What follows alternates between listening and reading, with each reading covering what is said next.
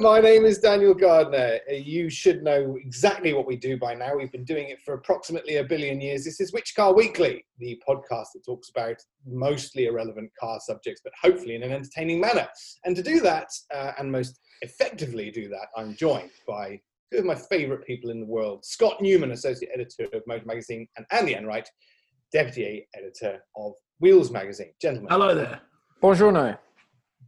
You just put your cats out, Andy. Good. Yes, yeah, they're annoying me. One of them just put a claw on my testicles, which wasn't really what I was after. That's not a euphemism in any way, shape, or form. He didn't put his cats out as a euphemism, and the rest wasn't a euphemism either. Yes, you'll now have to rename yourself Claude Balls.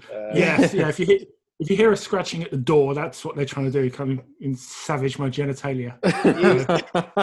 They're only human. And that's the way we'll continue. Start as you mean to go on, I think they say. Well, let's waste no time other than that time that Andy just wasted talking about his bollocks and get straight on with the first subject, which is the Queen is dead. Long live the Queen. We've known for a while that there will be no HSV, Holden Special Vehicles, but what we didn't really know is what that future would look like beyond the exit of Holden. We now, after a pretty badly kept secret, have had full confirmation that General Motors will be renaming it GMSV, which, if you are the thinking type, that stands for General Motors Special Vehicles. Not the most imaginative name, but gentlemen, what does it mean? I don't know where to start with this. I want to think it's good news because it means that the great work that the people at HSV, now GMSV, are going to continue doing. But let's paint the broader picture. Andy, paint away. Well, it raises all sorts of questions, doesn't it, this one? Aside from the sort of issue that some of the dealers have around phoenixing, like a company disappearing and then magically reappearing under a different guise. I think the question that most people want answered is, where am I going to be able to buy these vehicles? HSV going to continue.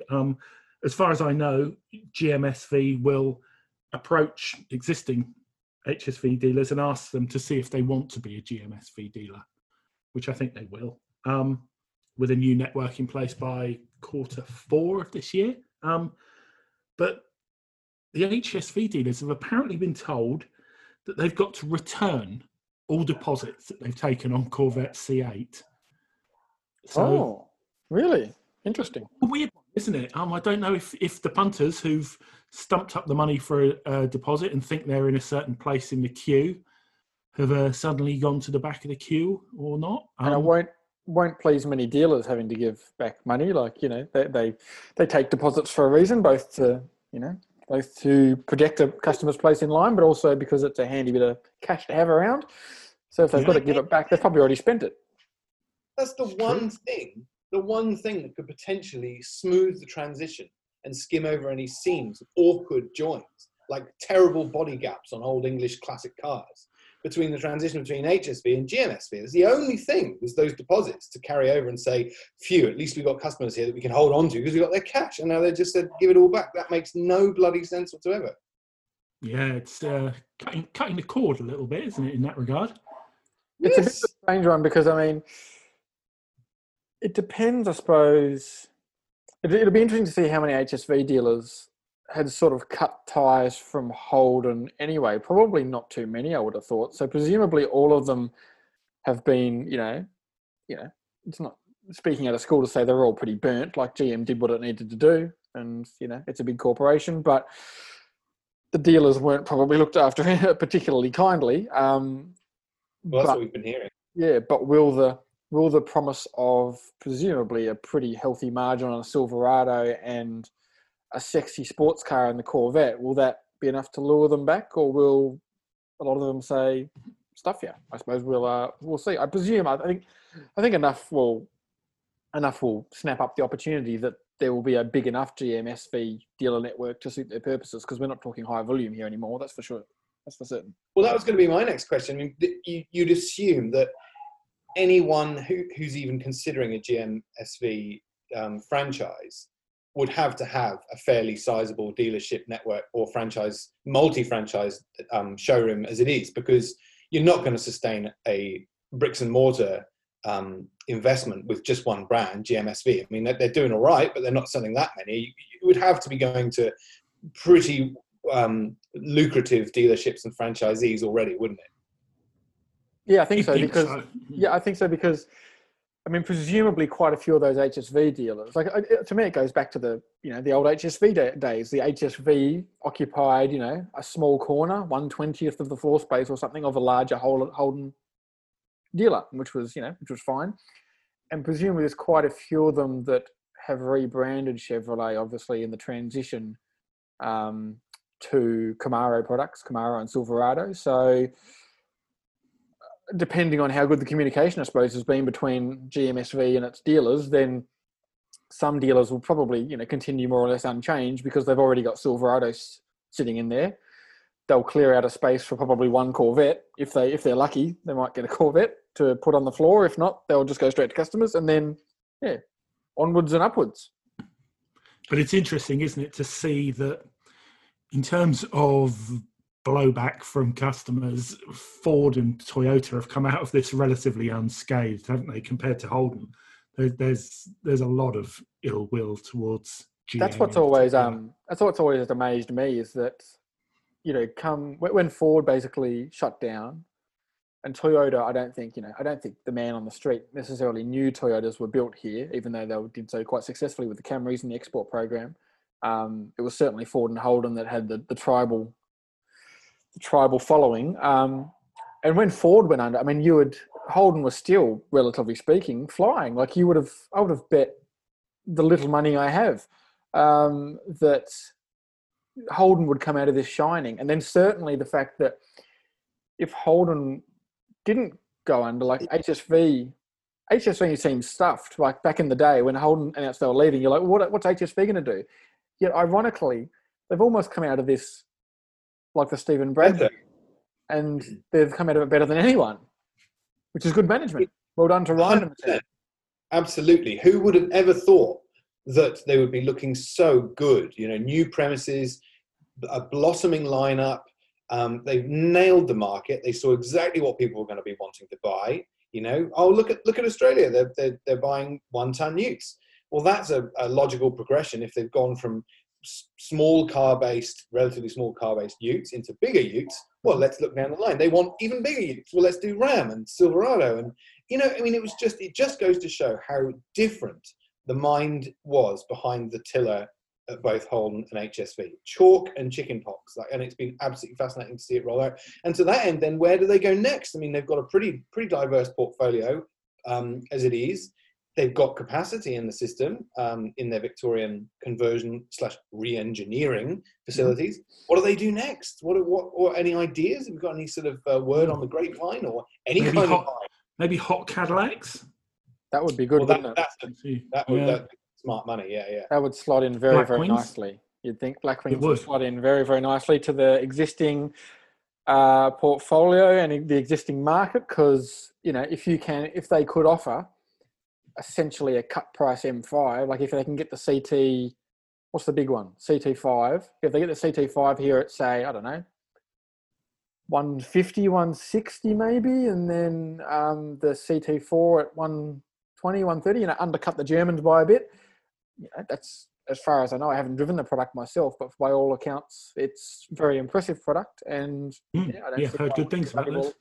That's the thing, you're not going to sell thousands, but if they can make a business case on 100, 150 cars a year or something, then, why not? Well, right-hand drive Corvette's exciting as well, isn't it? Yes. Exactly right. Yeah, I mean, they've shown that you don't really have to start big to make a successful business. And, Camaro was kind of a bit like that. They were never going to be able to replicate the success of Mustang because, of course, they'd had such a huge head start. The pricing was very different. But nonetheless, you see a few Camaros on the road now. They're proving quite a new and different business model. And I'm pleased to see that. Well done to them. Yeah. And the Camaro, as much as anything, has paid for itself in establishing their bona fides in re-engineering these cars to right-hand drive, because that was an excellent job that they've done there. Absolutely, yeah. I mean, the Camaro program has been a bit tricky. They spent a lot on it, and sales have been a bit sad, especially for the ZL1. There are a lot of ZL1s still around if you want one. And go and buy one because it's an awesome car. Sure is. But like Andy says, like the fact that it's now proof of concept, GMSV probably would have never happened had they not had those runs on the board of, hey, we can do OEM conversions. One interesting thing that I think that's interesting, it actually changes the business model, I believe. Last I heard, it actually changes the business model quite a lot for HSV. So with the Camaro programs and with the Silverado, HSV, or the Walkinshaw Group, essentially took on the role of car company. Like previously, it had just done its work and invoiced Holden, so it didn't have the liabilities of holding the stock and marketing and all that sort of stuff. And I believe, don't quote me, but I believe that with this transition, that responsibility goes back to GM. So they'll be able to run they'll be able to run a much leaner operation because they won't have those costs, that the need to have all that stock on their books, et cetera, et cetera. That's a drop in the ocean for the GM world at large. And hopefully it means they can sharpen the pricing a little bit more because they're not holding that liability. That's very interesting. I didn't know that, but it does make a lot of sense. I mean, it's like many businesses making the transition to virtual businesses where they only get the stock in once it's been sold, and it's kind of that sort of model which, as you say, reduces your overheads. It kind of brings in a little bit of the old Japanese just-in-time kind of thing. And if you can master that kind of scheduling and the art of that, then I would say that could absolutely be the future of motoring retail, definitely. The other thing was, I think, I believe that they were, part of the pricing problem was they were paying full price for the cars. They were essentially a customer. They were buying the cars out of the US at full price. Right. So they're already on the back foot there. So because you've then got to add everything on top of that. So hopefully, again, now that GM's name is above the door, you go back to that more traditional, model of, they're all GM's cars. So you'll be getting them at fleet prices or bulk prices. So hopefully we'll be able to see pricing come down on the Silverado, and a Corvette won't be too far out of, the Corvette's the big unknown, is it? It could be anywhere between like $100,000 and $200,000 at the moment. Does anyone really know? No, absolutely not. And I'm not going to be able to quote you on that, / not quote Scott Newman on anything. That's right. It also begs another question, which is, I don't believe there's an awful lot of patriotism left in the new car market. Obviously, you look at our brands like Street Machine and Unique Cars, and there will always be a rusted on, in every sense of the word, Aussie car fan. But I don't think that matters so much in the new car market anymore. So the question is, will anyone care that there's the letters GM in special vehicles now? Will they look at, obviously they're going to look at this transition from Holden leaving and go, well, I think everyone looks at General Motors as the bad guy there. Is that going to affect anyone? Are they going to turn their backs on the brand now that is so linked in name specifically to General Motors? I don't think so. I don't think it's so. An interesting one. Go, Andy. I think a few people are disillusioned with General Motors, but that rot set in a little while ago. Yeah. So I don't think we're going to see something drastically different in the meantime. If you want a Corvette, you want a Corvette, don't you?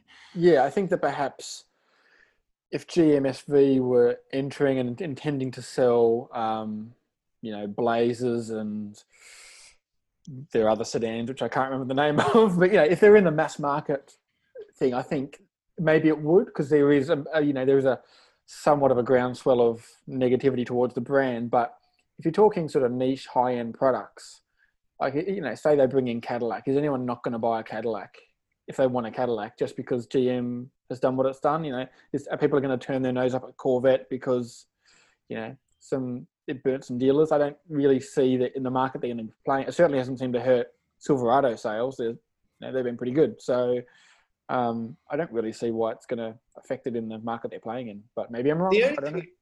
No. The only thing, I think you're right. I mean, I was playing a bit of devil's advocate on that one, but the one that definitely won't happen again for many decades is that Ford versus someone rivalry. I don't think anyone's ever going to see General Motors as a rival for Ford, and I don't think you're going to get that sort of playful driveway banter anymore. Where I think that, weirdly, the only time you're ever going to see that really in this segment is with the two brands, GMSV own themselves. I mean, if you want to rival a Ram, you get a Silverado, and they both come from the same place. So it's that's a weird one as well. But I don't think we'll ever see that playful rivalry between the Blue Oval and something ever again. So the Ram thing's interesting because that's the model they're going to now. Like so Ateco handles all the importation of those cars, and literally, Walkinshaw just does the conversions and sends them a bill. So that's essentially what they're going to do with GM now. But what was I going to say? It's interesting that HSV always saw itself as a competitor for AMG and M and stuff like that. All through the day, we always compared the cars to Fords and FPVs because that's what they should have been compared to. But, they saw themselves as a premium manufacturer. So it's ironically, they're kind of playing in the space that they always wanted to play in, like, Corvette and maybe Cadillacs and higher end vehicles. So what a weird serendipitous point we find ourselves in, and even the greatest motor journalists couldn't have picked it. And that makes me happy in some way. Scott, at the end of last week's episode, you introduced a great idea, and it's given us a whole 7 days to think about this concept of yours, and it's to do with automotive Mount Rushmore. Go on. So I had this idea, a little while ago, and I can't remember why or how or whatever.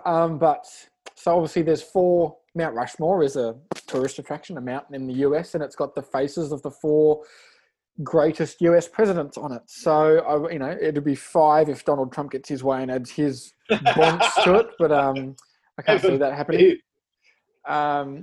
So it got me thinking, and I'd like to do this for lots of countries, but obviously we're in Australia and we've got lots of Australian car fans, so why not start with Australia? So what would be, if you're going to make a Mount Rushmore for Aussie cars, what would be the 4 most important, pivotal cars from our, car manufacturing history? This is such a cool concept. I love it. And while we're mentioning Trump, I mean, he wouldn't want to be part of Mount Rushmore. He'd like his entire own mountain. Mount Trumpmore. Yeah.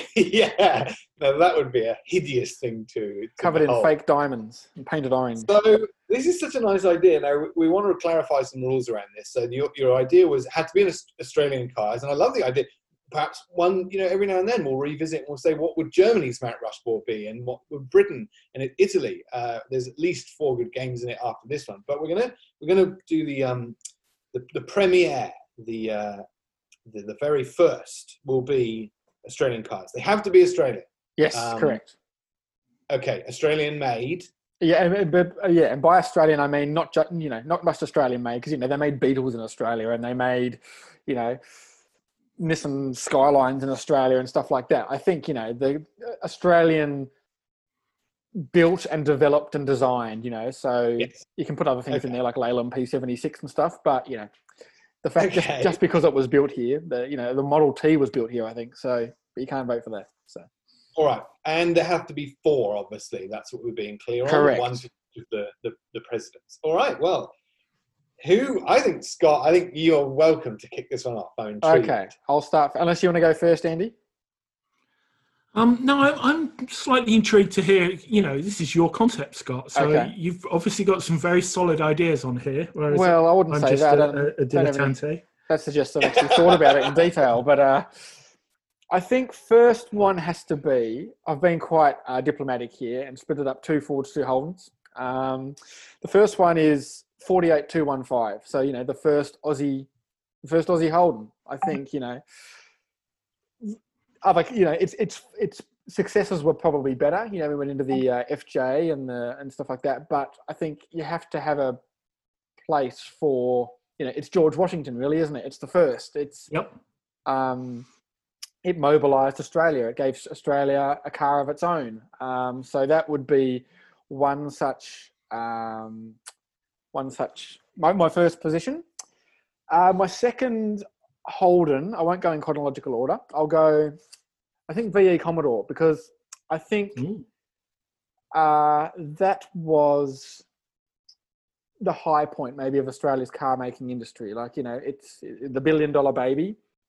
It wasn't the most successful Commodore. I didn't sell in the biggest numbers or anything like that, but I think it was probably the best car it ever made on a global standard. When it came out in 2006, its ride and handling balance, you can talk about quality and build quality and all that, but I think its ride and handling was equal to anything overseas in that sort of mid-market sedan.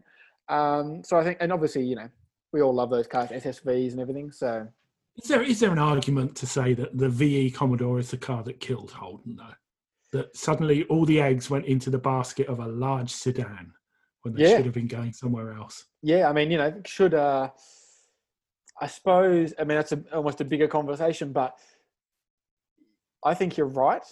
They may be overcapitalized, but when the decisions were made in, say, 1998 or 1999 to sign off that $1 billion development, I mean, the VT was selling, they sold 100,000 cars, I think, that year. So you're right. I mean, the argument was, did anyone at the time say, hang on a minute, we're not going to be selling these in 20 years' time? Could anyone have the foresight to actually warn them and say, don't spend this money or all that money on one thing? I don't know whether anyone could have said otherwise. The BMW were plowing money into the X5. When did the Territory come out? That was a little bit later, wasn't it? Yeah. Well, I mean, it's interesting that I think you're right in a sense, but what killed Holden was GM politics. The idea was that the VE would be built on the global GM rear drive platform, would have a strong, Wheels did a story recently about all the spin-offs that were going to come, an El Camino and a Coupe, a GTO and an El Camino and a Monaro and a Tirana and all that sort of thing. Had that been leveraged properly, the Bob Lutz plan of using Holden as a centre of rear drive excellence, it probably would have worked because you would have had sufficient scale. It would have exported to, the Middle East export program was a good earner. They stuffed up the export program to the US by ignoring the car. And, there's a hardcore enthusiast group in the US that loves Chevy SSs and Pontiac G8s, but they just didn't sell enough of them. So I think you're right. But it's just, GM, who killed the electric car and who killed the VE Commodore. It was kind of like GM did. So, but funnily enough, you've segued neatly into my next one, the Ford Territory. Which may be a slightly slightly left field choice, but again, kind of for the same reasons as VE Commodore, it showed that the Aussie car industry could be forward thinking. 2003, 2004, SUVs weren't necessarily still thick on the ground, yet Ford had the presence of mind to make it and make a good one. A car that drove properly, was practical, was clever in its execution. It was kind of a cut price X5. It handled well, it went well. They made some silly decisions, like they had the opportunity to make a diesel one, I think in 2006 or 2007, but they made a turbo one instead. So they didn't quite read the market on that one. But again, did anyone see that coming? Yeah, I know quite a few sort of rusted on old journalists who you'd think would love all the old stuff, and they will identify the Territory as the only world-class car that Australia ever produced. Yeah, okay, yeah. I certainly think it was when we lost local manufacturing. I think the Territory was the saddest loss. That was the thing. Everyone really now is starting to realise what a loss it was. So for me, that was the saddest thing about, on a global perspective. You can argue, VE, VF. I think they probably were the best cars in terms of sort of drivers, but the Territory was something that was doing something you could still appreciate and enjoy on a global perspective today. If only the situation had been handled a bit better. Like you say, that turbo instead of diesel is, Yeah. Territory was not just excellent; it was relevant. I think, as we were saying, like it's a car that it wasn't a car that nobody wanted. People wanted them. They were good cars, and obviously it suffered at the end from lack of development funds as well. But when it came out, it won Wheels Car of the Year 2004, and everybody raved about it. I think with just cause. My final one, I'm torn. The obvious choice here is the Phase 3 GTHO. You know, the grandest and the most revered muscle car Australia has ever made in a long history of revered and excellent muscle cars. But then I wonder, should it be the XR GT, because that was Australia's first muscle car, and without that we wouldn't have had anything after. So I'm still torn on that one. I think the GTHO is it's the most powerful and might not have been the best, but it's the hero to the population at large. But then if you're going significant, do you go the first muscle car? Because everything, Holden and Ford, basically stemmed from that car. Because, Well, you rode in one recently, didn't you, in a GTHO? You can drive it, did you? I did actually drive it. Yep. Did you? Yes, you I did. Absolute scumbag. Yeah. And not only did you drive it, you had a very special passenger, or you had a very special chauffeur, didn't you? Yeah. So John Bow drove me around in it for a Which Car TV segment. You can find that on our YouTube or the Which Car website. Never heard of him. He's like Steve Soper, but better. I've never heard of him.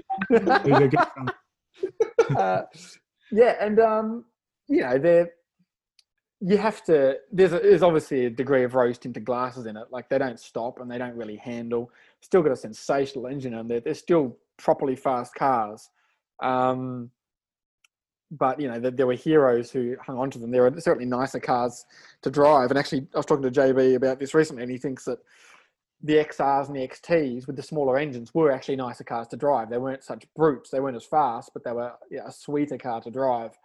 But, the GTHO has its legendary, that's the wheel story with Mel Nichols and the dominance of Bathurst has rightly given them hero status. So, yeah. So what do you think, chaps? There's my 4.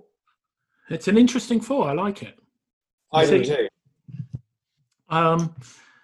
Shall I present my 4? Please, please. I originally came up with 4 The cars. Holden Piazza. There we go. That I thought was an absolute definitive list. Obviously, I had the FX, the 48 T155 in as George Washington. I don't know which ones fulfilled the Jefferson, Lincoln, and Roosevelt roles, but beyond that, I had the GTHO Phase 3, the Tirana A9X. Yeah, of course. And the Valiant Charger E49. Oh, really? You've really gone a muscle car. Yeah, I went full muscle. Then I looked at that and thought, no, that's entirely predictable. So I binned them all. You knocked down the mountain. I'm going with something entirely subjective. I'm not making this the best cars in any way, shape, or form, but it's going to be a GTSR W1 because it was the fastest and ultimate. Yep. But that is arguably one of the very best as well. Come on. Yeah, absolutely. Yep. I'm having a VL Turbo in there. Yes. Because it makes good noises. An XR6 Turbo. Yeah, good one. Because they were green. And an AU Fork, because I want to see like a 60-metre high waterfall grill on the side of a mountain. So you even binned the 48 215. Even through that. Yeah, binned everything off. And there were some others. There was the TE Gemini diesel that was in for a shout, and the VC Commodore with the Starfire 4. I was mulling over those as well. Maybe they could stick out the rear end of the mountain. Right? Yeah, the cavalcade of dungers. Could you? No Magnas in there. Into it. What was the mid '80s Magna? TJ Byron would know this. Yeah, you could have that. Yeah. Actually a very important car, that mid '80s Magna. It changed everything. It gave people a car that was big enough, but more economical than it's an amazing story behind that car. It came from Japan, but they actually sawed them all in half and widened them. Yeah, not every car, but during development, didn't it? To give it just enough space. And unfortunately, the Astron engines needed to rebuild every 14 kilometres. But, you can't have everything. Yeah, they actually smoked from the factory. They did. I've never, ever seen a Magna of that generation not smoking. It's unbelievable. Right. Full pack a day. What about Daniel you, Daniel? San? What are you Daniel going for? San, yes. I'm never playing this game ever again because you've picked all of mine pretty much already. Oh. I can bloody show you the list. That just means you're very wise and clever. No, it just means I'm predictable. I don't want to be that. No one does today. Or Make it up on the spot. Okay, so I did go 48215 as the, but I can perhaps give a little bit more justification around each of these. Otherwise, we've run out of podcast stuff already, haven't we? So the 4 presidents are actually divided into birth, growth, development, and preservation of the country. So each of the so I picked a car that corresponds to those particular attributes. So the 48215 is birth, obviously, for obvious reasons. And the other reason I picked that one is I was very lucky enough to drive one years ago when we did our wheels special at the Holden Proving Ground. I did a little a video with a few highlight cars turned up, and one of them was 48215, and it was terrible to drive. I have one of those. Always meet your heroes. Yeah, exactly. I have met many of them. It's always disappointing. Yeah, it's got one of those silly gearboxes which is on the column, and it was, I mean, phenomenally slow. Like, I didn't think you could ever sell a car that was that slow, but it was charming and wonderful and absolutely. I think the FJ was actually quite a big step forward in terms of dynamics and performance. Yeah. You know, they did, as you'd expect. I mean, if you're going to do things the first time, you're going to get it better than the next time. The same with everything in life, Snigger. So, yeah, anyway. Growth, Andy, I said was the AU Falcon. Hey, growth? What, like a tumor? Yes, growth in the wrong direction. That's right. Yes, a sort of yeah. No, I dropped that one in there because I had to pick a car that was a bit of a hero, but a fugly munter of a hero as well. Oh, I see. Okay. One of Andy's absolute favourites. Development, I picked the VL Turbo because this is a car. I mean, one of the reasons that Australia has developed, is that the nation of the United States has developed into the country that it is, and Australia for that matter, is its multiculturalism. And the VL Turbo is the four-wheeled embodiment of multiculturalism. Australian car, Japanese engine, brilliant. So and Australian car based on a German car. You know, it's essentially a tweaked Opel. Exactly. There you go. Brilliant. Yes. So yeah, got a bit of European, got a bit of Asia. You know, it's the Paul Keating thing. Are we in Europe or are we in Asia? It's very clever. There's all and all the other good things. It was just a brilliant car. It looks and cool. It went. That is key. Now on to the final candidate, and this is preservation. Well, to me, there's only 2 cars that can really fulfill that duty, and that is the Bolwell Nagari and the Brabham BT62. Because they're all that's left. Exactly. It's the only thing that's taking Australian car manufacturing forward. So, I mean, I want to say the Brabham BT62, but that's far too sensible an option. So I'm going to go for the really weird, and I cannot believe that Bolwell is not a money laundering outfit, because who the hell are they building and selling cars to sustain a business like that? But anyway, we love them still, don't we? Yeah, well, that's a good one. Imagine having to chip a Bolwell Nagari into the face of a mountain. Well, I guess the next question is, where are we going to put our Mount Carmore? Oh, well, obviously Uluru. Oh, Daniel. Is the politically sensitive answer. Oh, my God. We wake up to sunrise and there's a huge AU Falcon sticking out. There's a waterfall grill chiseled onto Uluru. Oh, my God. The horror. Okay, all right. Wrong answer. What did you say? I don't know. Probably somewhere in Kosciuszko. They got plenty of mountains. Yeah, but you can't see them. They're all tucked away. Like you want to. Yeah, that's true. What about that nice sea cliff near Wollongong that you drive down that nice road? Oh yeah, around that bridge. Yeah, that's nice. Yeah, you got that big coaly cliff above you, haven't you? You just or should it be like one of the most? Australia's really good for really disappointing landmarks. You know, like all our big things that aren't actually that big. And I went through Gundagai a lot of times looking for the dog on the tucker box because I assumed it would be massive. It's about that big. And it is. It's the size of a post box. No wonder I could never bloody see it. I only found it by accident. I thought, well, that's disappointing. So I kind of feel like we should just, find a really moderately sized hill somewhere in the middle of the Hume and just really badly chisel some wonky portraits of these cars onto the side of the hill. That's a great idea. At least it would be finished before Mount Rushmore. I mean, they're still bloody doing that one. Are they really? Done in a couple of months. It'll erode before they'll have to start again.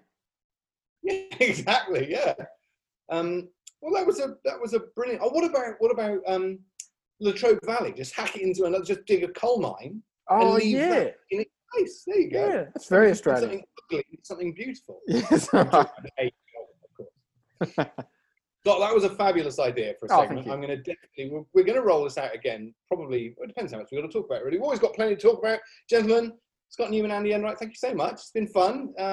Let's do this again very soon in fabulous style. In the meantime, you can get all of your motoring content from whichcar.com.au, the socials, Facebook, bloody Twitter, and all that stuff. We do it all. I think it's at whichcar something or other. You can find it. You're all grown-ups. And if you're not, great. We've got a diverse audience. Until next time, my name is Daniel Gardner. Thank you for listening. Goodbye. Visit Uluru whilst you still can.